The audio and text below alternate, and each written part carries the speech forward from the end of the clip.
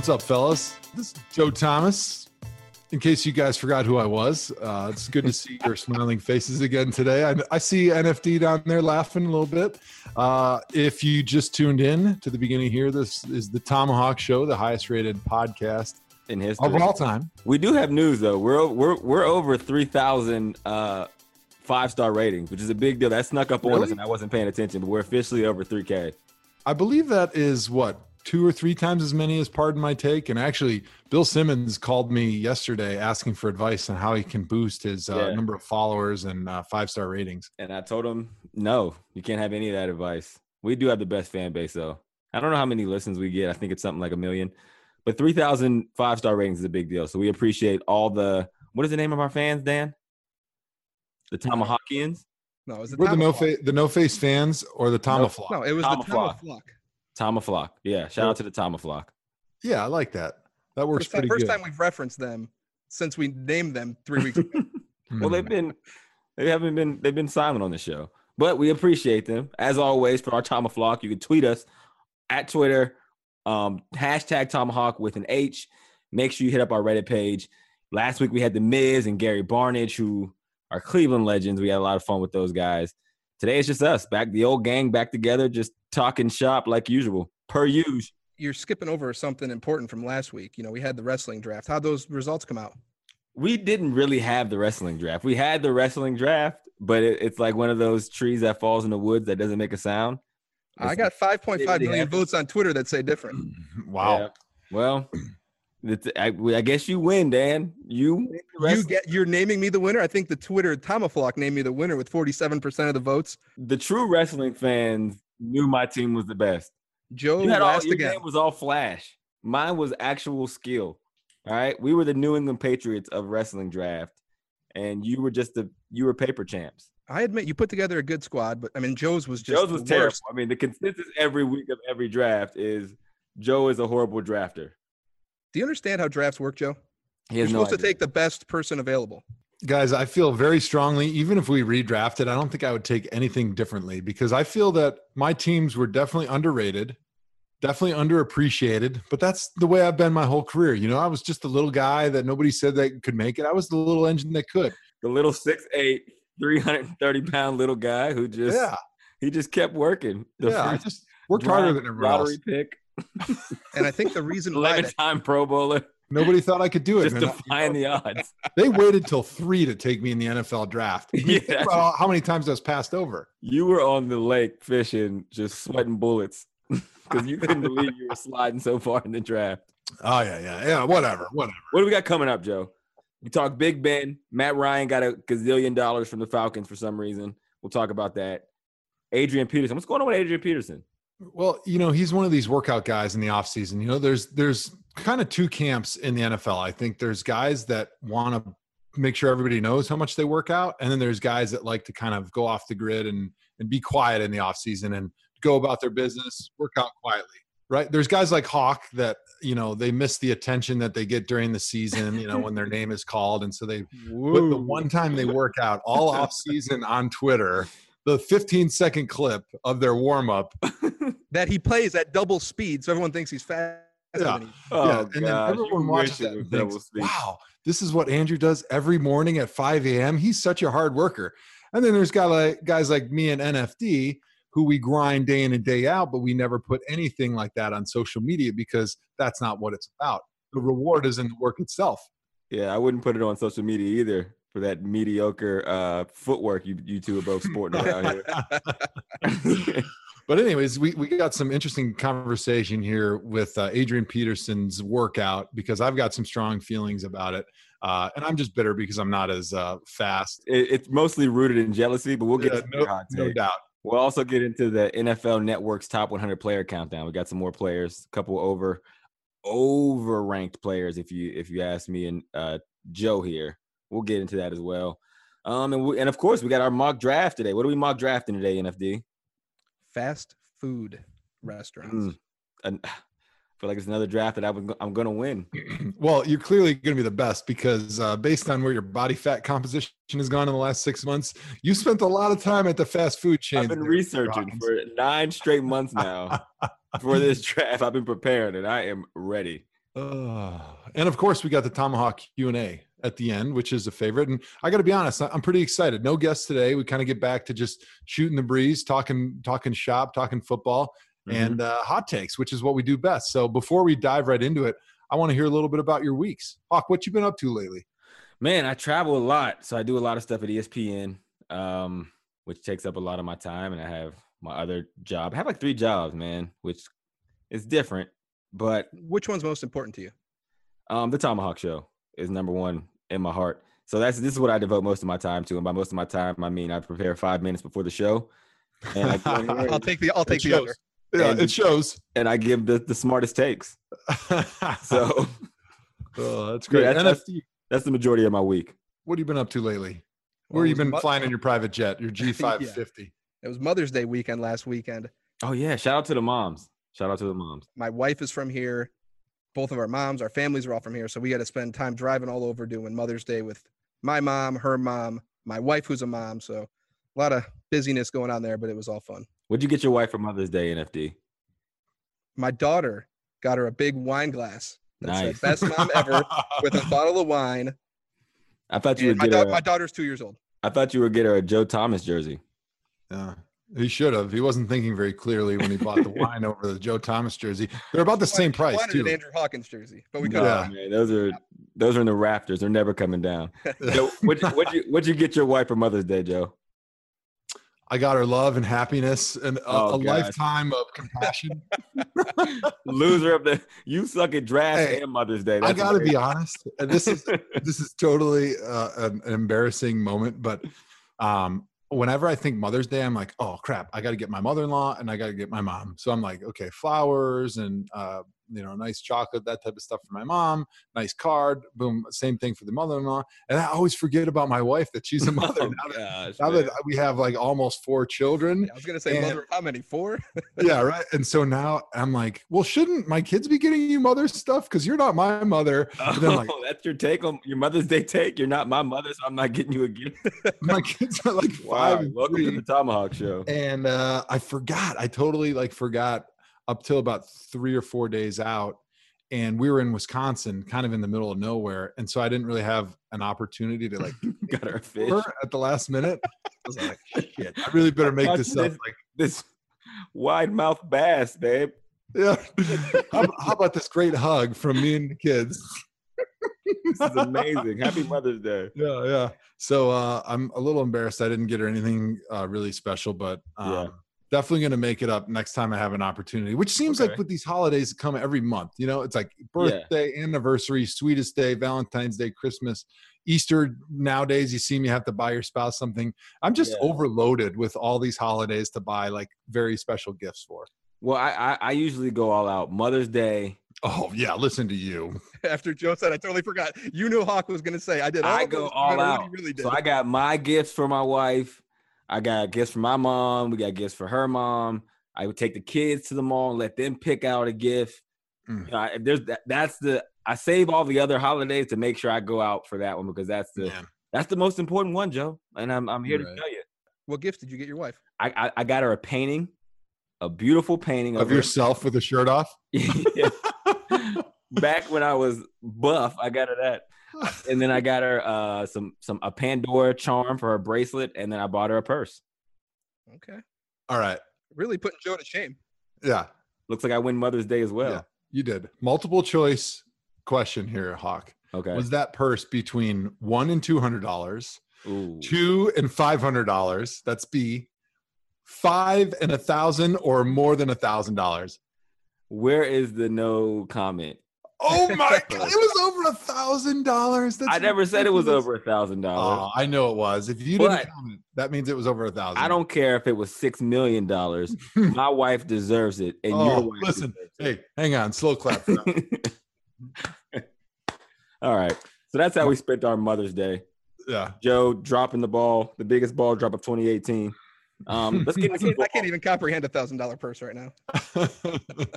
Man, yeah, Hawk is so rich. He's got $1,000 purses in the back of his truck. I fly Spirit so that on Mother's Day I can do something special for my lady.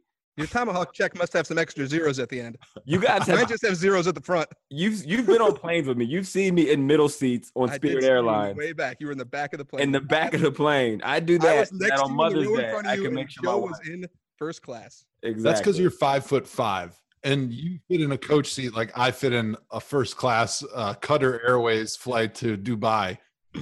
You are abnormally big, but wear it with pride. Listen, we get a lot of tweets. I got a bone to pick with some of our Tomaflock who tweet us like, get back to football, tweet more about or talk more about football. You know how hard it is to find like interesting headlines about NFL football in the middle of May? I would love to talk more about football. Me too. We have nothing to talk about. But all we have is crappy NFL Network countdown, top player. And like if people get arrested or suspended. So thanks to Mark Ingram, shout out of the week for getting suspended this week. So we got something to talk about. Give us our really football exciting news back. Yeah. But anyways, actually there is something. Let's get right into it. Sports betting at the Supreme Court level was just legalized. So now it's going to be up to the states to decide. And of course, New Jersey, I think, was the one that brought the lawsuit out. And everyone kind of assumes that once New Jersey fully legalizes it, that there's going to be a domino effect and most of the other states are going to do it. If not, everyone's going to be able to gamble online in New Jersey or whatever it may be. So let me pose the question to you, Mr. Hawkins.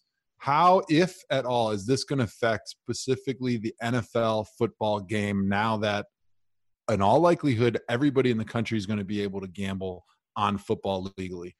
I mean, they were already gambling on football. Like, I get it's a big deal. It is monumental around sports. But honestly, I think it will raise the attractiveness of sports. Like, more people will be in tune. More people want to watch. They're going to be more invested in it because all it did was remove, like, the taboo around sports betting. I have a bunch of friends who are big sports fans. They all gamble. They all bet. They watch every game. I got friends who are betting on the most obscure sports you could even imagine. Again, I think all this does there's no longer taboo. Now we can do it out in the open. They can do it out in the open because I suck at betting, so I never get into it because I don't like losing money. But yeah, I think it'll actually raise interest around sports, to be honest.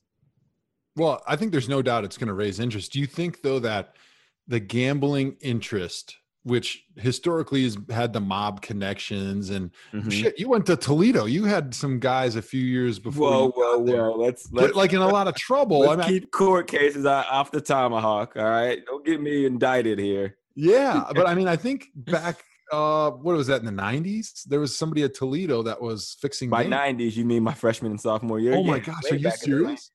Yeah. What happened? Why don't you give us the background? Well, it was, what allegedly happened? Yeah. What allegedly happened was there were some players who may or may not have been fumbling for money. And we call that point shaving. It was crazy because I remember, like, when everything was going down, I didn't really know. I'm like, I don't know what it is about me. Maybe because my head is always in the clouds and I have zero self-awareness, but I never really know what's going on. Like, people always talk about, like, steroids in sports.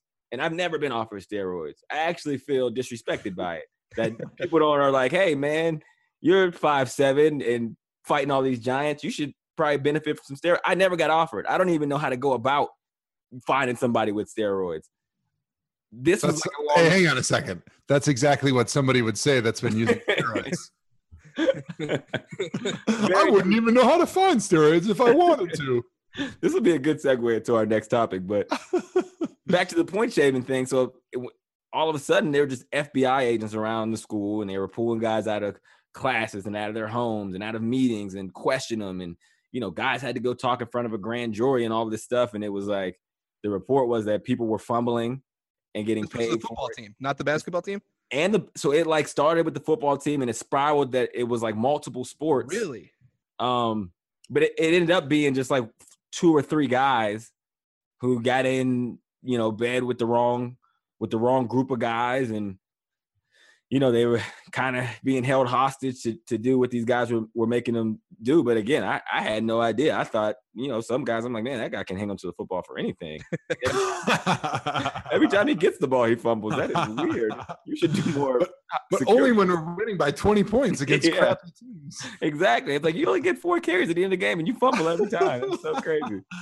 But yeah, so that was my thing around sports. Interesting. Sports gambling and point shaving. But yeah, like you said, it's like the prohibition days, right? Like alcohol was like a mob thing, right? And then that got legalized, and you don't even think about it the same way anymore. I think that's how sports betting is going to be. Here's my take on the sports betting thing is, one, I think the NFL is going to ramp up the off-season and training camp presentations where they bring in, the suits in the NFL and they talk about how bad gambling is and how you got to stay away from the gambling type people, and how, if you even think about sports betting or point shaving, they'll throw you in jail and stuff. Because really right now it's not much of a deal. I think when I was in college, I remember sitting through a couple of those presentations from the NCAA, and I didn't even really know what point shaving was at the time. I didn't even know what they were talking about. Also, something a guy who point shaves would say. Yeah, exactly. As a left tackle, I guess I've never even heard of point shaving. Yeah, I guess I could get the quarterback murdered, but that never happened in my career. So of course I didn't point shave. But anyways, I think they talked about it briefly. Maybe they gave you that handbook they would pass out at the beginning of the year that you had to sign under duress and say, I agree to all this crap that's in here that I don't even know what's in here. But it was never much of an issue. But I think now if it's going to be totally legalized league-wide or nationwide, I think they're going to have to really step up their enforcement, their education side of things, because obviously that's something that you can't have people getting involved into. And if they had a guy like one of the faces of the NFL or one of the really big names in the league, that would be so detrimental to the shield and the brand as a whole. So they're going to definitely jump out in front of that. But what I will say is I don't think the concern of point shaving is as strong as it used to be maybe 20, 30 years ago, like when Pete Rose was betting on baseball, right? Yeah. Those guys at the top of the game were making a couple $100,000. Now they were making a ton of money by any standard, but compared to today's professional athletes, they were making pittance, right? As we're going to talk about later in the show, Matt Ryan just signed a more than $100 million contract. You think he's going to risk going to jail over throwing a couple interceptions to make a few $100,000 more? No. So I don't think it's going to be an issue in today's professional sports, because the professional athletes in today's sports are making so much more money that there's no way they're going to be getting involved in point shaving, because they would have to have bets in the millions and millions of dollars in order to actually have a financial incentive to do something like this. And those are the type of bets that are going to ring all sorts of alarm bells in Vegas and wherever those bets are being taken. And so I just don't think it's going to be much of an issue, because flat out today's players make so much money. Yeah, I agree. And that's actually how the feds got tipped off Toledo. They were like, all of a sudden people were betting like crazy amounts of money, and there's all this action around like Toledo Wednesday night games in the glass bowl. Yeah, I'll get on some action there. That's how they get tipped off. But that's a perfect point, because I think where the risk comes in is college, because you're literally making, besides the fact you're already making billions of dollars off these kids, now there's another legal billion-dollar industry around sports betting that the college kids aren't getting a piece of. So there's more incentive for them to maybe start point shaving or getting involved in it more, because you're not paying them anyway, which is ridiculous. And which also goes to the point in the NFL side is that, again, there's this billion-dollar sports betting industry that is now legal. How are the players going to get compensated for that? Are they going to get any piece of the pie anywhere as, like, companies start popping up and they start advertising around this, and you're going to see what kind of crazy industry it is? I think that's going to be interesting. Yeah, I think the NFL will benefit overall because they'll be able to find a way to monetize it. And that all trickles down to the players in the end, because we do share revenue on some levels. Yeah. We, as in NFL players, we're not NFL players anymore, but back when we were not has-beens. Those were the good old days, weren't they, Joe? The good old days. But you're right. College is where there's really going to be an issue. I truly think that college is the vulnerability. Like you mentioned, those kids don't make any money. They're playing for free, and they get somebody that's going to come up to them and say, hey, you want to make $5,000, you want to make $10,000 real easy. That's where the danger is. But Matt Ryan's not going to potentially go to jail over $5,000 or $10,000 from something. Exactly. That's what I mean. You know how good you have to be to point shave? Right. Like, to be able to affect the game in that way and still be secure in your job, you have to be like, there's only top level players can really point shave, because if you're in the lower end, you risk never making any more professional money ever. Mm-hmm. So unless it's like, hey, man, you fumble, I'll give you $10 million. And you're a special teams player that has one play in the perfect game, then I just don't see it happening. Yep, I agree. Hey, I got a question, Hawk. How much was your scholarship check at Toledo per month? I think I remember when I first got there, it was like in the 900s. And I think it ended up like when I graduated around 1180 maybe. And what were you paying in rent a month? Man, I think I was, well, at the time, there was like 5 of us in a house. We were paying $240 one time. And I remember we had to move to 3 people in the house, and it went up to like to the 400. I'm like, this is ridiculous. $400 a month for rent. What are we doing here? But yeah, I think it was between, on average, probably $275 and $350. Mm-hmm. Did your house have a roof by any chance? We lived in the hood. There was one time we got our so we would get Pell Grants, right? So yeah. People who don't know what Pell Grants are, they're checks that come at the beginning of each semester.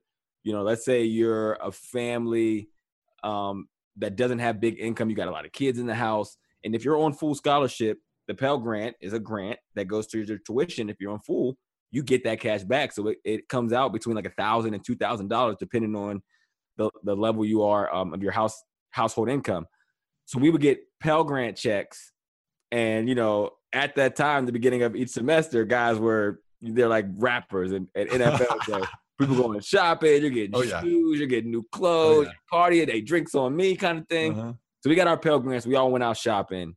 Literally, we were shopping all day. I probably had like 5 pair of sneakers I bought, a bunch of clothes. Like me and 4 other guys, my roommates, we bought BB guns. We were like running around the campus. So we like, you know, we had to go to like a meeting or something at nighttime meetings. So we put all our stuff, we just threw it in the house, locked the door, jumped in the car, went to the meeting. Went to the meeting, it was like an hour and a half. We got back from the meeting. Our door was laying flat on the ground in the living room, our front door. All the shoes were gone. The BB guns, the sneakers, the clothes. They went upstairs and took like TVs. No way. This is the kind of neighborhood we were living in at the time. Man. So, all your boys took all your shit. They knew you were at the meeting. It was definitely an inside job. Oh, man. yeah, for sure. I don't know who it was to this day, but they definitely got us. Did you happen to have a roommate that wasn't an athlete that may have been there at the time? He let all his buddies with trucks know. Yeah, honestly. Somebody got us. That's funny. I'm actually getting pissed off thinking about it. So let's transition to the next topic. Yeah. No, I want to keep talking about this because I remember the Pell Grant. It was like a national holiday at Wisconsin, man. When that Pell Grant money came out, everybody came back with new Timberlands and new North Face jackets. And even though if you weren't a guy that you had a Pell Grant, you knew when those Pell Grants came out. Oh, yeah. It was looking real smooth the next day in the locker room. Everybody. But, yeah, I mean, I think my scholarship check was around $900 and my rent was about $320. So it was a pretty cheap rent. Mm-hmm. But I mean, $600, that's your food, that's your electric, that's your cable, that's your all your other expenses for the rest of the month. And you got to stretch that pretty thin to be able to survive, especially when you're a 300-pound college athlete that's eating 5,000 or 6,000 calories of food every single day. It's tough. So there's definitely vulnerability there. But anyways, I think. Did you get checks in the summer? Yeah, but they were smaller. We didn't get checks in the summer, so we had to get jobs. So I had a full-time job in the summer working at factory. Like I was putting in like 10-hour days at a factory just to be at school so I can be there for the off-season workouts. Like I remember I had to take out a credit card that I literally paid off when I got to the NFL. Like it was like a struggle fest. It was bad. It was bad. So when we were in the summer, if you took classes, you got money. Like if you took 12 credits, you get your full $900. But if you only took, let's say, 6 credits, I think then you only got half of that. You know, so it was prorated based on the number of credits. But I'm surprised you guys didn't get anything in the summer. Nope, they didn't start doing summer stuff at Toledo till probably 2010 maybe, and I was gone, long gone by then. Yeah, but I tell you, when you're making $600 in the summer and you're paying $320 in rent, you find a party that has a $5 all-you-can-drink cup, and you're spending the whole night there. You ain't moving. You don't even know what's in that cup, man. You're drinking bleach. Yeah, $5 all you can. Oh man, good old Mac football. What's up, Tomahawk fans? I'm sure you're all wondering how Joe and I came to be the greatest duo in football and podcast history. After playing together on the field for years and spending countless hours in the studio, we've gotten to know each other pretty well. We have. Uninterrupted and State Farm are teaming up to bring you The Sixth Sense, where NBA teammates like Victor Oladipo and Miles Turner show how they get each other like no one else, like me and Joe. Check out the latest episode of The Sixth Sense on youtube.com/uninterrupted. And maybe you can get a teammate off the court or off the field that gets you to and even finishes your sandwiches. No, Hawk, I meant sentences. Anyways, like we do here on the Tomahawk Show. All right, so here we go. Speaking of MAC football, we got a MAC football alumni that we're going to sound off on. His name is Big Ben. I think you already did sound off on him, Hawk. I did sound off. Do we have that clip? Can we play that clip? Even the Joe Flacco, Lamar Jackson, I wouldn't be surprised if Flacco said, hey, I'm not mentoring Jackson because he's there to compete. Flacco still wants to play. But in this specific situation, this is a problem that Ben created. You've teased retirement every single offseason, in the middle of seasons. You've alluded to you not feeling like you wanted to play anymore. What are the Steelers supposed to do? I'm from Western Pennsylvania. The Steelers didn't become great by relying on players and letting them hold them hostage. They were great before Ben Roethlisberger. They're going to make sure they do whatever they need to be great after he leaves. So, of course, they're going to draft a contingency plan, and it should be your duty to mentor him because the city of Pittsburgh and the organization has been incredible to you on and off the field. And that's how I think. So who was that guy? Because that's not what you sound like on our show. You're such a nice guy, Andrew, on the Tomahawk Show, but you go on ESPN and you just become a real jerk. That was Hot Take Hawk. That is Hot Take Hawk. That's ESPN Hawk. So why don't you defend your comments here? I mean, we already kind of heard. My thing was this, and I like Big Ben. Big Ben is one of my top 5 quarterbacks, which we'll get into that. We should do it. We'll get in our top quarterback list in the league. But my problem was during the season. This is the first year I've watched every NFL game. Literally every single game this season I watched because I had to do a radio show and I literally had to react live to every single game. And so we would follow all the storylines. And there was times where Ben had like rough spells this year where he was saying he doesn't know if he has it anymore or he doesn't know if he wants to play. And then last year he was talking about retirement. This year he didn't know if he was going to come back. So in saying all of that, everybody kind of knew the Steelers were going to draft a quarterback. And they would be idiots. Not like if the Steelers didn't draft a quarterback, they would be stupid, right? And the Steelers are a storied franchise, so that wouldn't make sense for them to be stupid. So they draft a quarterback, and then Ben gets upset that they drafted a quarterback and says things like, I don't know how that's going to help us win this year and how it's not his job to mentor him. And like basically going on this tangent with all this stuff. And it just seemed very unnecessary to me when like I said, it was a problem he created. Of course, they're going to draft a quarterback if you're teasing retirement. And B, it's unnecessary. You're the most recognizable face in Steelers history. Is that a bad take? I was trying to think of other guys who would be, more recognizable than Ben. He's going in the Ring of Honor. He's going to be the most storied quarterback. He's going to be a first ballot Hall of Famer. Even if you felt that way, my point is, what is the point of saying it? Like, what do you get by saying you're not going to mentor this young kid who is like 15 years younger than you? And when you got to the league, he was like 7. He probably has idolized you. And why wouldn't you want to mentor him when the organization has been so in your corner and supported you so much through your entire career? That was my point in saying that. So I got a little bit of passionate. Yeah, I got real passionate on ESPN, but I felt like I was justified. I think we should do a little role playing. All right, let's do it. I'm going to be Ben Roethlisberger. Okay. And you can be Andrew Hawkins. How about that? I like this role play. All right, ready? I'm gonna start and say, okay. Well, Andrew, being in my 14th or 15th season, I feel like I only have a couple more good seasons left before I'm going to start to decline. Yep. And I really wish the team would put all their assets behind me and try to put together a championship team. We got Le'Veon Bell, we got me, we got Antonio Brown, we still got a good defense. We got an opportunity to make a 2 or 3 year run. Let's put those assets behind it and try to make it happen rather than wasting draft picks on guys that are just going to sit behind me for 2, 3, 4 years. Yeah. And then all of a sudden at the end of those 4 years, I may or may not keep playing. And now you've just wasted high picks and money on somebody that could be another weapon for me. So just like him. Thanks, Ben. We appreciate your concern. We appreciate your take, Ben. But before we get into that, I want to ask a quick question. So you are going to play 3 and 4 years now? Well, Because That's a as it great stood point. last year, you said you weren't sure if you were going to play in 2017. And then in 2017, you said you weren't sure if you're going to play in 2018. So, Ben, I don't know if you know how football works, but we need a quarterback, and we need I a don't. good one. So I can explain that to you.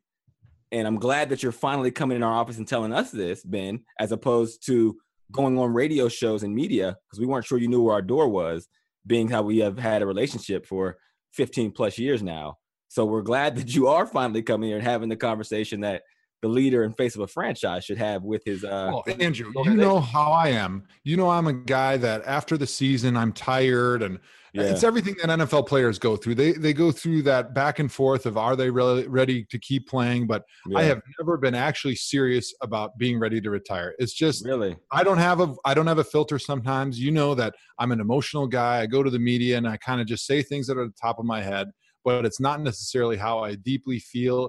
And I would come to you guys first if there was ever any inkling of actually feeling like I'm going to retire. Those are quotes that are just sort of taken out of context sometimes by my friends in the media as I'm just mulling my normal offseason like most NFL players do.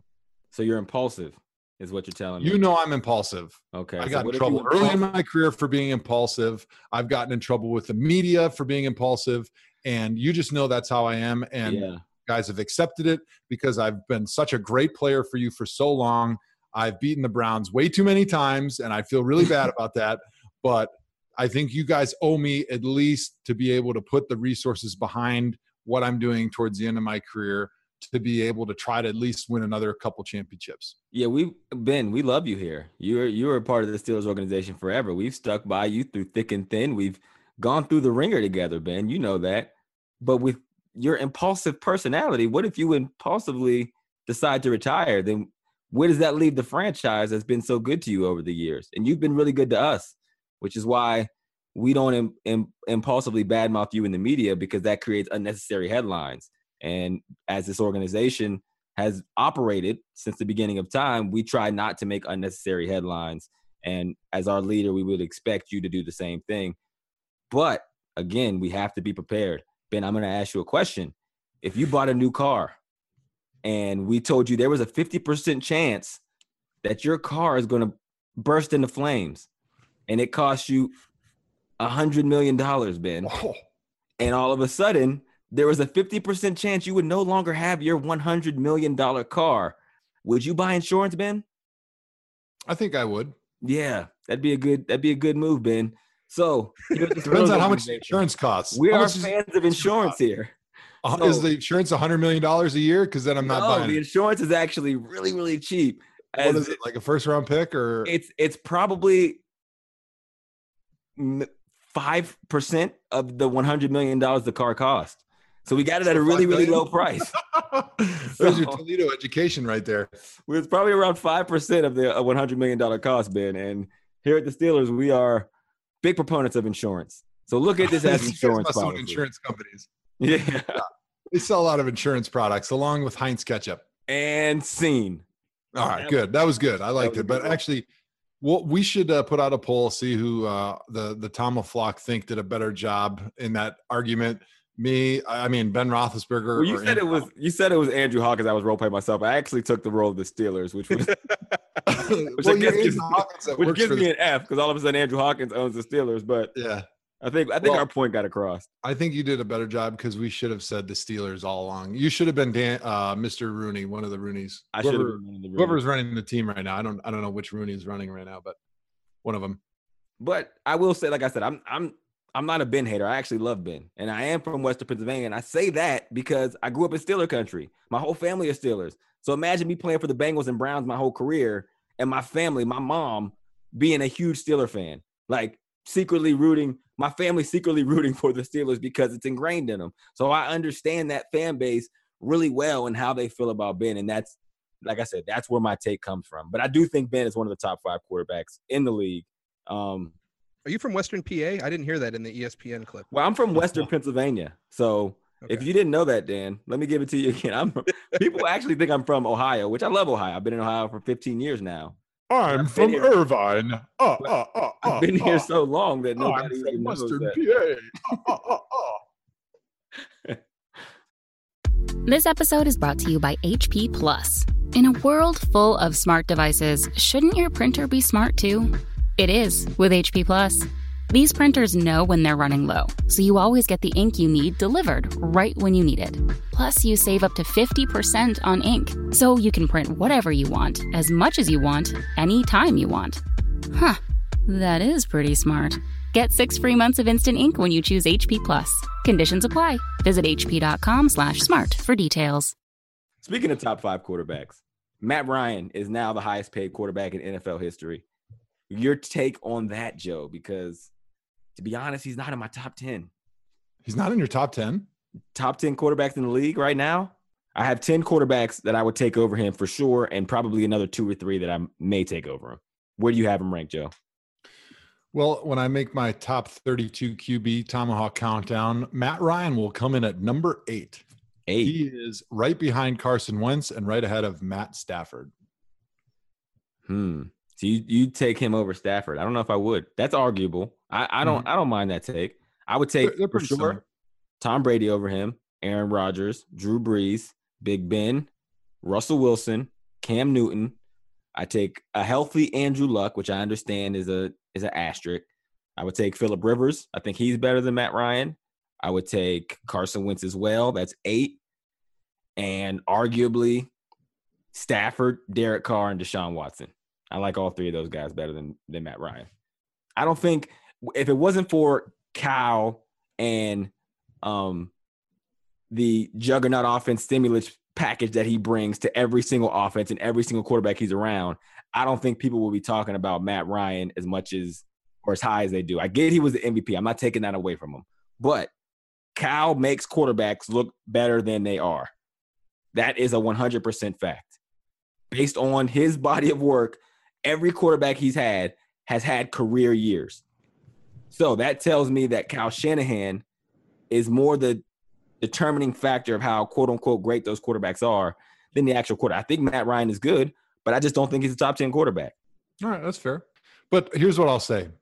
If you're a quarterback that's in the top 15, and I put Kirk Cousins at number 15 on my top 32 quarterback list, NFL GMs and coaches understand that without a quarterback, you don't have a chance. True. So they're going to have to pay whatever they want because really those guys basically have a gun to the head of the owner, of the GM, and the head coach. Because if they leave, that franchise is over and those guys are getting fired. And we know how hard it is to find a franchise quarterback. Now there's quite a few in the league. I mean, when you look at maybe the top 15 guys, you could really say that's a franchise quarterback that a team is going to keep around for 10, 12, 15 years. But as the salary cap keeps going up, people just start to realize more and more that the quarterback is by and large way, way more important than all the other positions. And they need to capture 30, 40% of the salary cap. And the salary cap's almost $200 million now. So it's easy to say, let's pay our quarterback 30, 35, $40 million because he's worth it. Yeah. Can you tell me if every player in this league was a free agent right now and Aaron Rodgers or Tom Brady could sign with any team they want, how much do you think the bidding would end up getting to in a true auction for their services on a per year basis? It would probably go into people giving equity in the franchise. Yep. It would be like, yo, we'll give you 3% of the Jacksonville Jaguars if you come play for us, Aaron Rodgers.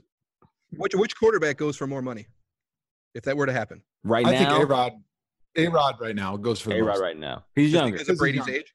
Brady's got a couple years left. Yeah. Who goes third? Drew Brees. Maybe. He's getting old, though. So I think probably Russell Wilson, maybe Big Ben is kind of what I would say. Yeah, I'd say not Big Ben because he keeps talking about retirement. Yeah, that's true. Drew Brees is a tough one. He actually just re-signed, and his deal was actually disrespectful. I'd say probably Cam Newton goes 3. Mm-hmm. I would say him and then maybe Carson Wentz. Those young guys, because you think about like Cam, he's kind of in the middle of his career. I think he's in year 7 or 8. So he's probably got another 8 good years. But a guy like Carson, he's looking at maybe another 15 years in the NFL. Yeah. So you're right. Somewhere probably in there would be the 3rd, maybe 4th pick, I would think.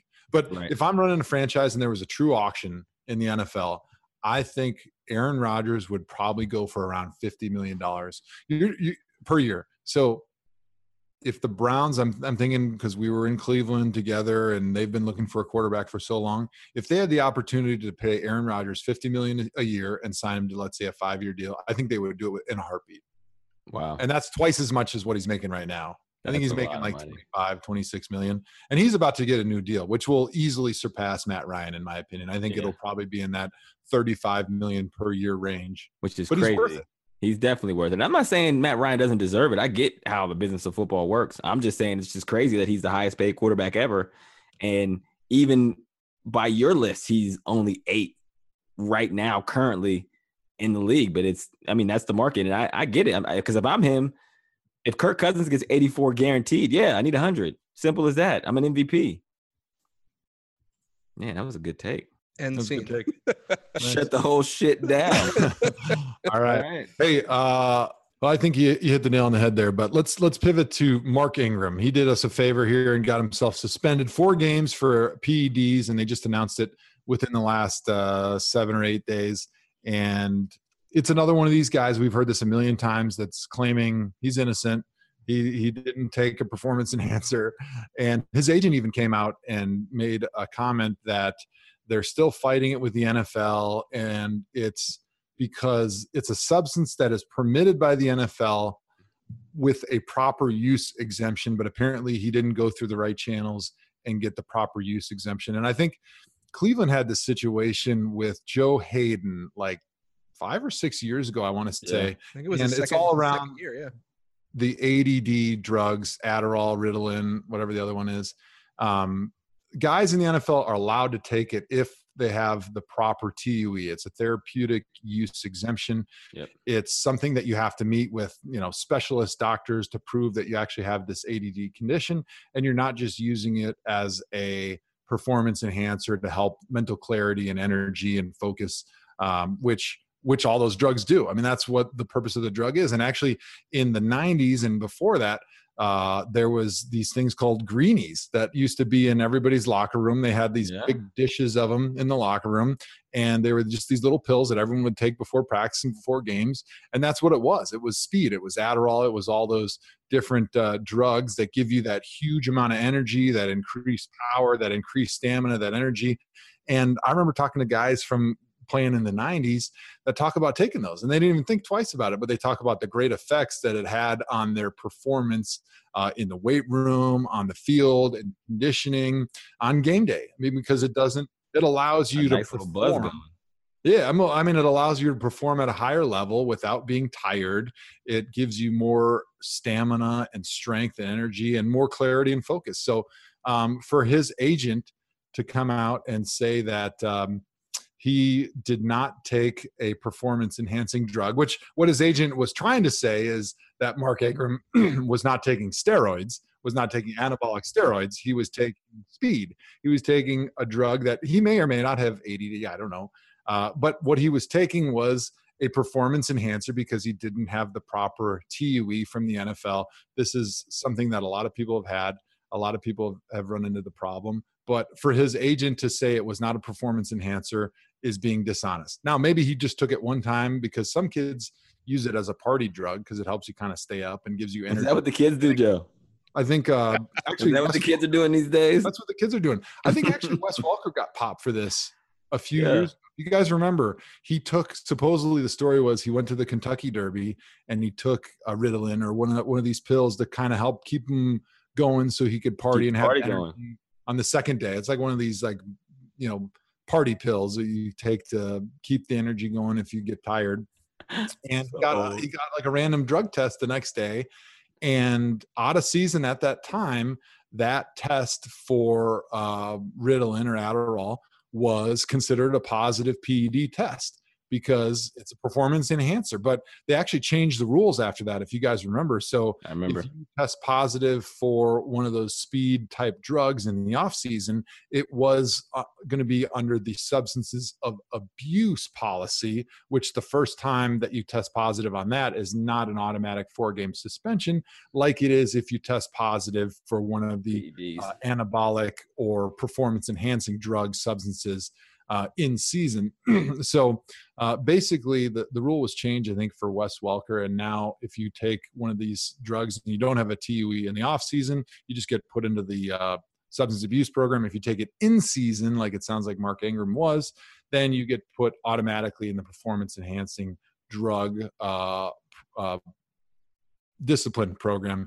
And I think the issue from the NFL standpoint is, hey, if a guy's taking it to party in the offseason, they shouldn't get banned for 4 games. But if they're taking it during the season on game day for that boost, then they should get suspended for 4 games. So it'll be interesting. I don't think he's going to win his appeal. The NFL has not been very favorable. I think the appeal is over. Like, I feel like once they give the suspension, the appeal process is done. Yeah, I think so. But I think, the agent in his wisdom and his ability to try to sell that he's working really hard for his client, he needs to keep this perception going in the media. That it's not final. Like, it's inconclusive. It's not final. I know a lot of people at the NFL, and I'm working really hard to get you reinstated. And, I'm really, that 3% you're paying me, I'm really, really making that pay because I'm working really hard for you, even though he's probably not doing anything because he knows the case is over. Like right. You said, once the NFL announces it, it's over. They've heard this a million times. Everybody in the NFL, I think, either knows or really, really should know that if you're going to take an ADD drug, you have to have the TUE. Every NFL team, TUE, man. When they get the players in there, they talk about, hey, if you're taking these drugs, immediately go to your trainer, go see the doctor for the team, and they will try to get you this TUE because without it, you're going to test positive and you're going to be suspended 4 games. So it's happened. Does that mean he tested positive during the season since it was a PED? Yeah, I think so. Either that, the only other possibility is that he tested positive in the offseason so many times, like let's say 3 or 4 times, and he tested positive. They notified him. He tested positive. They notified him, and he got put in the program and so on and so forth, that he ended up being suspended 4 games. Because that's kind of like what happened with Josh Gordon, right? Once you test positive for weed more than, I think it's like 2 or 3 times, that's when the suspensions start. But the first couple of tests, they just put you into like a more of a testing program, and they give you counseling and like rehab type program. But I think what Mark's agent said was that he tested positive towards the end of the season. So it sounds like it wasn't in season. You know what I want? I want it to be one time where, and I'm not saying Mark Ingram, was trying to make it a PED. Maybe he was trying to party. I don't know the reasons for it. But what I want, which we never hear, we've never quite gotten this from anybody in professional sports, is when you fail the PED test and you get a suspension, you say, yeah, you guys got me. Yeah, you got me. Hey, man. I was juicing hard. I was balling, though, wasn't I? Hey, man, I was trying to be better. I was trying to help my teammates. I was trying to help my team win. I was doing everything I thought I could. You ain't cheating. You ain't trying. You got but me. They got me. Better luck next time. I got to shout us down. But, yeah, I was doing it. I was doing it big time, and I was balling, and I had a really great season. But you got me, so I'll see you guys in 4. Peace. I want That's that. great. What is it like for you guys in the locker room when a teammate gets suspended? Like, are you pissed? Do you want to, are you what's that like? Yeah, I'm never pissed, to be honest. I think guys, I don't know. I think generally guys aren't pissed. It does hurt your football team. But you got to realize in the NFL and professional sports, like most of the guys are so singularly focused on themselves because I can't worry about what that guy's doing because I got to do my job. And if I do my job really, really well, it helps the collective of the team. You know what I mean? Some guys getting hurt does make your job harder. But I was never, when guys got suspended, I was never pissed about it. Like, this guy is got it, because I'm just too worried about me keeping my job and not getting cut the next day, which I thought was always going to happen. So that's the do your job mantra from Bill Belichick, Bill Parcells. And I am a former Patriot, Joe, as you know. Yeah. As we've heard a million times. A distinguished New England Patriot. Don't you ever forget it. Distinguished. Your 4 days were real memorable, let me tell you. Man, did I leave my mark or what? Yeah, I heard to this day they actually keep a seat open in the team meeting room in memory of Hawk. Yeah, they do. They do. But, from my perspective, when a player gets suspended like that, the first thing I think of is, how could you be so dumb? And then I have this little feeling of you let us down a little bit. Like a guy like Mark Ingram, he's a guy that the team's going to count on next year. And to lose him for 4 games, you're going to have that feeling a little bit like, how could you be so dumb? And how could you not think about your teammates before you do something like that? Now, most of the guys always claim like, oh, it was a tainted supplement, right? And, who knows if that is true or not. But everybody in the NFL knows that if you're taking some supplement from GNC, you need to make sure it doesn't have some whack-ass shit in it, right? Like, the only time that I feel sort of sorry for people that tested positive was Star Caps. Wait a minute. Hold on. Time out, Joe. What was that description you gave? Some whack-ass shit. Oh, man. I like it. Can't be taking that. It's definitely on the ban list. That's on the banned list. That's on the ban list. I'm going to come out with a supplement, WAS, and it's going to pump your workouts to 1,000,000, man. I know you don't work out, Hawk, so you wouldn't know what that's like. Heck no. I have no idea what that's like. Your six-pack is way better than mine right now. Remember the Star Caps issue? It was legitimately like they took Star Caps to the NFL and said, hey, can we take this stuff? And the NFL said, through their hotline, which was like no longer after that, was yeah, the Star Caps is cool. You can take that. There's nothing on the label that's banned. Well, Star Caps was putting some extra stimulant in there that wasn't on the label that nobody knew about until all these players tested positive. And so I felt sympathy in that regard. But for the most part, I don't feel sympathy for guys that are taking supplements that they don't approve with the NFL, or guys that are just flat out lying. They were using some type of banned substances they thought they could get away with, and they didn't get away with it, so they just lied about it. Yeah, no, I have no sympathy for him either. And it hurts Mark Ingram because he's 29 years old. He's going into a contract year maybe.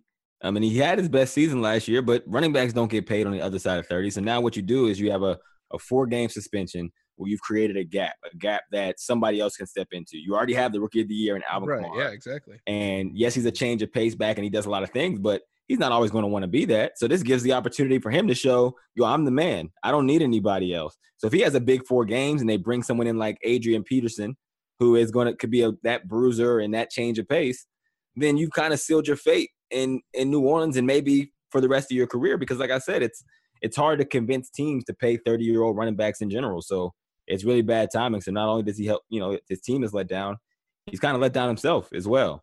Yeah. Well, I think he screwed himself more than anybody. And you laid out the reasons why perfectly there. But I think that's a great opportunity to pivot to Adrian Peterson. AP, he's a guy that's not with the team right now. He finished the season in Arizona, didn't really have much of a season out there, but there's talk about him now maybe coming back with the Saints. And he's one of the guys like Hawk that likes to make sure everybody knows that he works really hard in the offseason. I don't do that. I put out one workout video. It went viral, and that was it. I wasn't a big workout in the offseason video guy. That was a cool video. I put it out there, and that's it.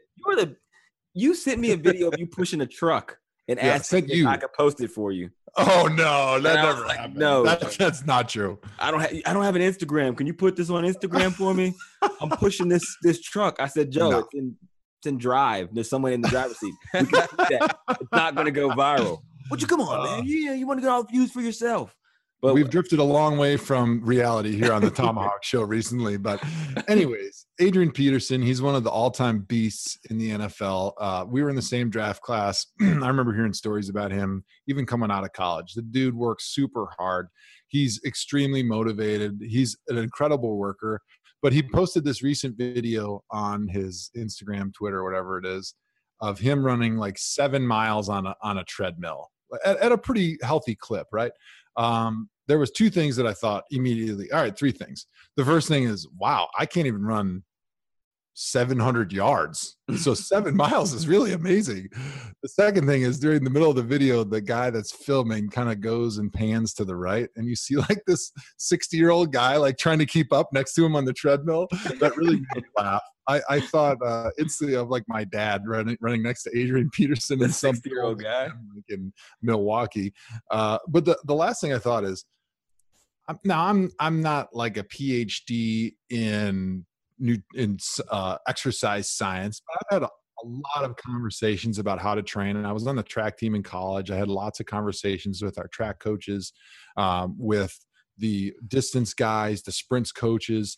And throughout my career, it's been very interesting to me. And one thing that I think I know, I could be way off, but when you're a power and speed athlete, which Adrian Peterson is, right? The longest he's going to run in a season is maybe 80 yards if he busts out a big run. And for the most part, it's 3-4 seconds. It's short bursts of power using fast twitch muscles. It's explosive, quick cuts. And the muscle and the energy systems that you need to train are similar to what you're going to use on the football field, right?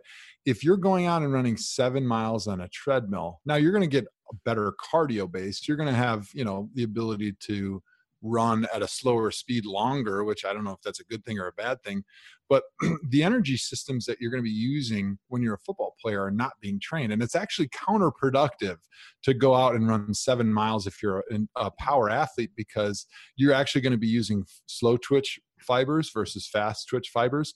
And when you train those slow twitch fibers at long, slow paces like he was, you're going to lose some of those fast twitch fibers, which is what you use to survive in your sport. So now what I think he was doing was impressive. I don't think it was really all that smart for a football player, especially a running back, to go out and just run 7 miles. Now, everyone was amazed, and he had like 10 million likes and retweets. So he obviously got what he wanted, but I just don't think whoever his trainer was, or maybe he's just doing that on his own because it's really hard, I don't think that was the smartest thing for a guy that's a power and speed athlete to be doing, because if you train like a marathoner, you're going to look like a marathoner. And one quick anecdote, when I was in college, I remember I was really close with the cross country guys, because as a thrower on the track team, I would go do my 3 or 4 throws. Yeah, as a track participant, not an athlete. I was a thrower. We would go and throw my 3 shot or discus throws, and then I go eat hot dogs and hang out with the distance guys, right, who weren't eating, because distance guys never eat. But I would remember we'd play like little basketball in the locker room at Wisconsin, and those dudes' verticals, I'm not kidding you, they couldn't get 3 or 4 inches off the ground. I think if you measured NFD's vertical, it would be at least 3 or 4 times as great as some of these middle distance and long distance runners, because the way they train, they lose all those fast twitch fibers. They can't jump. They're not explosive at all. Now, if we ran a lap around the track, they'd beat me by at least 2 minutes, but that's not what you want to train when you're an NFL player. Hawk, what do you think? Why am I wrong? Because I can jump. That's why you're wrong. Well, first off, NFD can dunk 2-hand windmill through the leg from the free throw line. So that's number one. Number two, wow, I don't think you're an expert in any of the things you just laid out. That's true. I'm not. I don't think you have, I really don't think you've done any studying. Nope. I think you were just rattling things off. It sounded super smart. And I was like, yeah, that sounds. I appreciate it, man. I have no idea myself, so I really don't have a take on it. But I will say, just because he did that doesn't mean that's all he's doing. You don't know. He might have did, 40 carries, or maybe that is his cardio, because we also do run tests where we run, 110s or 60s. And that's stupid. And that's stupid too, right? 60s isn't bad. The worst one is the 300-yard shuttle. That's just a 300-yard shuttle. That's just sports. Maybe it's cardio. I think he's such a freak athlete. He is. I don't think he made himself worse by running seven miles. No. And let me be clear here. If he did it once, or let's say 4 times in the offseason, it's not going to hurt him. It's only going to help him, right? Because you're kind of building that cardio, that base that you could use for being a football player. But if this is what he's doing 2 days a week all offseason, I think it's going to hurt him. Yeah, I don't know. I would love to have some sports scientists and some people that are really smart, like guys that train sprinters and football players that are really like PhD level people, chime in on it. And I put this on Twitter yesterday, and I'm hoping that people kind of chime in and it becomes a conversation. I would love to hear some really smart people and see what their feedback is. And I mean, maybe Usain Bolt goes out and he runs 7 miles a day. I don't know. But from everything that I know about training sprinters and football players versus long distance guys, says that going out and running 7 miles on a treadmill a couple of days a week is not a good way to train if you're a running back. But what if he's already because we know that's my jealousy speaking. Yeah. What if he's really, really explosive, which we know he is? Well, he is. He already is. But I'm saying you hurt your explosiveness. Maybe grueling runs. Maybe his problem is his endurance. Maybe he wants to be back to a 25, 30 carry back. And in the fourth quarter, he finds himself not as in shape as he needs to be. And this is his fix for that. And maybe he's just that good of an athlete where he doesn't sacrifice. Like if I run 7 miles a day, I don't think I would lose my quickness. I mean, I've already lost it because I don't do anything. But I will say that I think Adrian Peterson is one of those freak athletes that he could probably do things like that. And I don't know how often he's doing it. But all right. granted, if he's sitting on the couch doing the Andrew Hawkins potato chips and Mountain Dew workout, Yeah. running 7 miles on the treadmill is way better, right? Yeah. He's showing us his lack of abs right now. My But if potato you're doing Andrew Hawkins versus the Adrian Peterson, always do workout over not workout. That's not even the question. The question is, what's the best way to train when you're an NFL player? And in my opinion, if he's saying, well, at 20 carry, 25, 26, I feel like I'm getting tired, I would say that maybe doing like 60s, maybe doing 40 60s, doing those on repeat would be a better use of your time, and you would have a better ability to maintain speed, quickness, power, explosion by training like that versus the way he is training 7 miles. Because once you start running for 7 miles, let's just say he's running 5-minute miles, I don't know, so he's over 30-40 minutes of running there, your body is going to start to eat your muscle away, because it's using so much energy that if he doesn't stop and like refuel his muscle, what he's doing is he's preserving fat and burning muscle. What if he has too much muscle? Well, all right. Well, but yeah, maybe we can get into hypotheticals. And granted, we're talking about they're all hypotheticals. Like, yeah, we're talking 1% here. So you're saying if he is, so you are assuming he's at peak muscle composition and physical shape right now. That I'm saying that's what he should strive for in the off season. That's what we all strive for. I know. I'm just saying, I don't know how realistic it is. Strive to just show up, and I don't know. I did something. It was hard. I don't know what I did in the off season. You know, I push trucks with people hitting the gas pedal in the front seat. This is also not rooted in any kind of expertise, but I think if you're an NFL player, as long as you are doing something consistently, you're going to be okay. Like, as long as you're doing like a minimal level of professional training, that you're probably going to be all right, because you're already one of the world's elite. And I just feel like there's so much BS around sports performance. Yeah.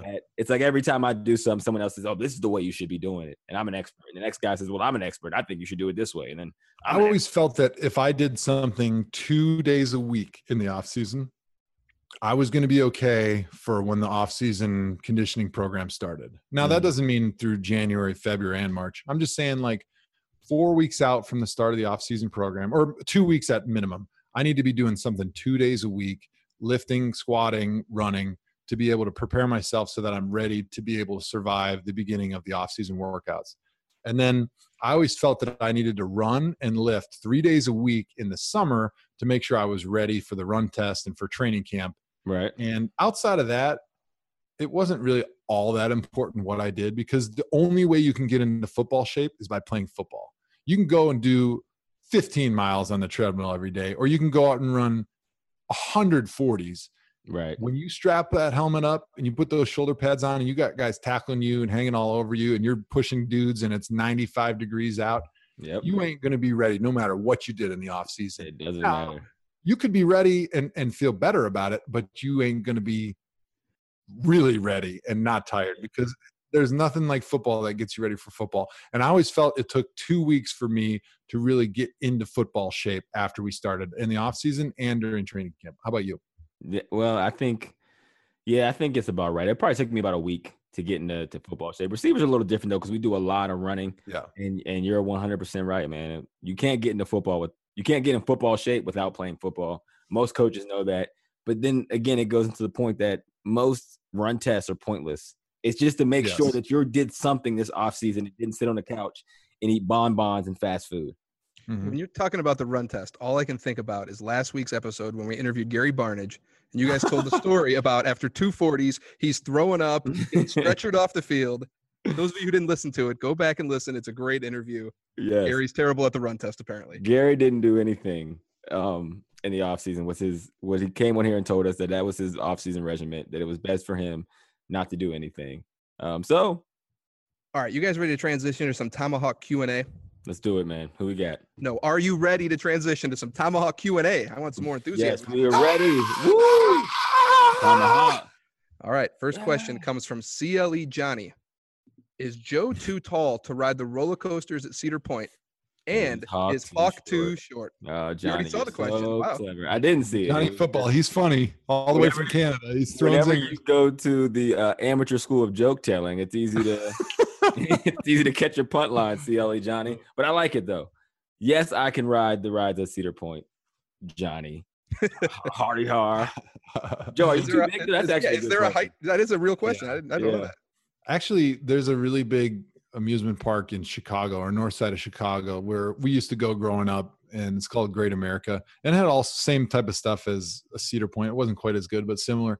And there was one of these rides where you kind of sit in a seat, but your legs dangle, and then there's a shoulder bar that kind of comes down over your shoulders, and they only have like so much space for your torso. And actually, I was too tall to ride that ride because even when I kind of squished down, they couldn't get that shoulder bar all the way down to like snap the seatbelt buckle that buckles you in all the way. And so there is one ride that I was not able to ride. So although Hawk just barely makes the height requirement, I was too tall for one ride and one day in history. That's funny. That's funny. You know, that does bring me to a good point, CLE Johnny. So I appreciate it. The Eagles drafted a guy named Jordan Mailata, who was a rugby player, and he's huge. He's 6'8", 346 pounds, right? He's like abnormally big. He might even be 6'9", but he's like super duper big. With shorter guys or lighter guys, and I tweeted this out a while ago, the scouting reports always say, quote unquote, he lacks NFL size, right? Well, there's a lot of players who are shorter and lighter that have played in the NFL. So that doesn't really make all the way sense, but I get what they're saying. It's not prototypical size, which is different than he lacks the NFL size. So my point is, I would imagine they're saying, again, that it's not ideal size. So does that mean a guy who's 6'9", 346 also lacks NFL size? Because who is that? He's too big to ride the roller coaster, so yes. Like if you're that big, like normally players that big aren't great NFL players. Are there a few? Yes. As there are 5'7" receivers or, 6-foot quarterbacks. So why is it when they're super huge, people don't say he lacks NFL size? This is Sounds like you're bitter. This is me being bitter. This is me fighting one for the good guys, for the short guys, for the light guys. I'm your champion. I'm championing for you guys. Mm-hmm. Well, all I'll say is there was a guy named Jonathan Ogden. He was a pretty good tackle. Yeah, back in the day. Darren Sproles, you heard of him? We can do this all day, Joe. We can do this all day. I'm ready. Right, we get your point. Next question. All right, from Mike Ear. What hairline will Joe choose for his bust in Canton? Early Joe or receding Joe? Wow. Ooh. I like how he tried to throw the Hall of Fame stuff in there to kind of like soften the major. That's what I mean with these comments. And I don't know if it's Dan the ones he's picking, but they're like backhanded, like props, and it's not. These are real questions. We see through it. Yeah. We see through it. Dan, we know you hate us. Just come out and say it. All right, listen. Let's start it up. Can we get some NFD questions right now for this week? We need NFD questions and comments because I don't like where this trend is going, and we're going to have to start putting input in on you, Dan. Mm-hmm. Questions for next week for me to answer? No, not for you to answer. For the Tomaflock to give us questions about you. I want some NFD questions. We got to start putting you in there, and we're going to pick those ones. So don't you even worry about it, Dan. I'm going to be the one to pick them. I'm also going to be the one to create the fake Twitter accounts to ask them. So you can be excited to Andrew hear about and that. Cleveland Andrew. Yeah, CLE Drew.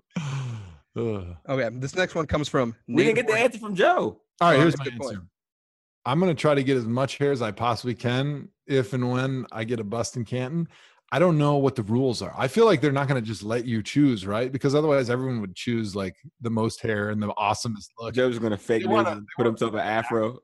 Yeah, they want an actual representation of what you look like. So I feel like it's probably going to be somewhere in the middle of like having great hair and then having no hair like I currently have. Well, I was going to say that is a good question though, because you played under both appearances. You had hair when you started and now you have a lot less hair. Oh, wow. Well, when I started in the NFL, I was hairline over here giving hair takes. 21. I got the best hair on the Tomahawk Show. You did, but you're the worst face. Next question, Dan. Doesn't exist. Fair enough. From Nate Horgan. Now that you guys are both retired, how often do you guys lift? Ooh, man. Talk about dichotomy here. I'm batting a clean 0 since retirement. I have not lifted one time. Why? Do you just hate working out? Like, I feel like you weren't a guy that hated it. I mean, I know receivers don't really like to work out. Yeah. You guys are wimps and you're not tough, but it's so surprising that you wouldn't work out at all. Nothing. You have no desire. I just haven't had time. I'm honestly between doing so much and then I think just 20 straight years of it around the clock kind of just turned me off to it. Because see, when you would work out, you would lift, and I wouldn't mind lifting, but it would also be like the running. Like you didn't have to run as much as I did to stay in shape. So it was like it was year-round running, and it did turn me off to it. I'm not gonna lie. I hated it every time, but it was a necessary evil, and I wanted to be really good at it. So when I got done, I'm like, man, I really don't have to do this anymore. So I'm like, I'll take a week off. I'll take a month off. Take 2 years off. Here we are, 6 years later. What about you, Joe? I know you're still rehabbing from your injury, right? Yeah, I love to work out. I love lifting weights. Now, I'm not a running guy. I mean, I can't run anymore because my knees and my hips are really bad, but I love to work out. I was actually working out 4 days a week after I hurt my elbow, but then my knees and hips started hurting. So I like kind of backed off all the lower body stuff. And now I just train a little bit more like a ninja, like 2 days a week, I'm lifting upper body, pretty heavy stuff. And 1 day a week, I'm lifting low weight, higher rep, lower body stuff. And I like to throw a lot of yoga in my routine. But for the most part, I'm doing my upper body lift, heavy lift, and then I'm rehabbing my elbow and just doing some light lower body stuff to just try to maintain my muscle there. And then trying to do a lot of flexibility, mobility stuff just to keep those joints mobile and keep myself feeling good. I'm just lifting for cosmetic and to feel good right now. And I feel like it's been good. You look good, Joe. I'll tell you that, man. I'm no Andrew Hawkins, but I'm trying to get there. All right, what else we got? Next question comes from Caleb Helms. If you guys had to pick one teammate to be stuck on an island with, who would it be? That's a loaded question. Mm-hmm. I'm going to say Joe Thomas is the right answer. Oh, wow. Can't you feel the love here? Tomahawk show. That's a great question. I think outside of Joe Thomas and outside of Andrew Hawkins, how about we do it that way? Because I know your answer, Joe. I love our conversations. So clearly you were about to say me. I don't know. Let me think. The problem is though, when the food ran out, you don't have a lot of meat on you. You're a very small human. So I would probably choose somebody a little larger, like a Danny Shelton. He'd have a lot of marbling in his body. And so if we had to eat him at the end, we'd have plenty of food to go around to survive many, many months on the island. I don't think that's where that question was going. Not what teammate do you want to eat? I was thinking about Survivor, right? I would cook Danny first. Oh, man. Is that it, Dan? I think that is a good note to end on there. Well, here's a good end. This is more of a statement. This is from Bourbon29. I can't believe my first words ever to my favorite NFL player, Joe Thomas, were, Joe, hawk yourself. No, Bourbon. Apparently he said that to you. We wouldn't have had it any other way. Joe was probably super awkward, weren't you, Joe? No, I love fans. I'm always really good with my fans. Unlike you, who's always shunning everybody that wants your autograph and your picture. You're always such a jerk to them. And me, I'm oh, that is lots of hugs. Man, we kept the fallacies going this whole show, didn't we? One day we'll get into some true fan interaction stories. No more statements, Dan? I thought there was one more statement that got put in there later. Get the statement he wants, Dan. Give it to him. Give the man what he wants. Here's a statement Joe's been waiting for. This one came on Twitter from Butter Side Up. Okay, that's a sweet Twitter name. I like Hawk, but with all due respect, his arrogance can get annoying. He should be more humble like Joe. More of those backhanded compliments. Like, I like you, but I hate you. No, there was no compliment there. He said, I like Hawk. It was a compliment in FD. And on top of that, I don't mind it, actually. I appreciate it. Good. Hey, man, you got to be known for something, right? Hey. At least I'm without a face. You're arrogant. Joe's like balding. The humble nomad NFL player. Like, I already don't have the pro Hall of Fame career, so why would I be here if I was so meek all the time? I have to let my personality show. I'm just a regular guy like everyone else. I'm just a lot better at drafts and takes and everything. Oh, we're not getting drafts. Who won that last draft? All right, guys, we're not going to get into that right now, but I think that was one of our best shows ever. Unfortunately, we've run out of time. Yeah. And we never got to our fast food draft. We didn't get to talk about the NFL top 100. But if you tune in next week, we will definitely hit that. That'll be at the top of our list. Yes. So make sure you ask more questions on Twitter with #Tomahawk. We'll accept statements that are derogatory towards Andrew and pumping up my ego. Please go to the page, Tomahawk Show and subscribe and rate the show 5 stars wherever you get your podcast. Remember, we lead the world in 5-star podcast ratings. Universe. Make sure you don't miss out on that train. And as always, NFD, take us out. Joe Hawk yourself.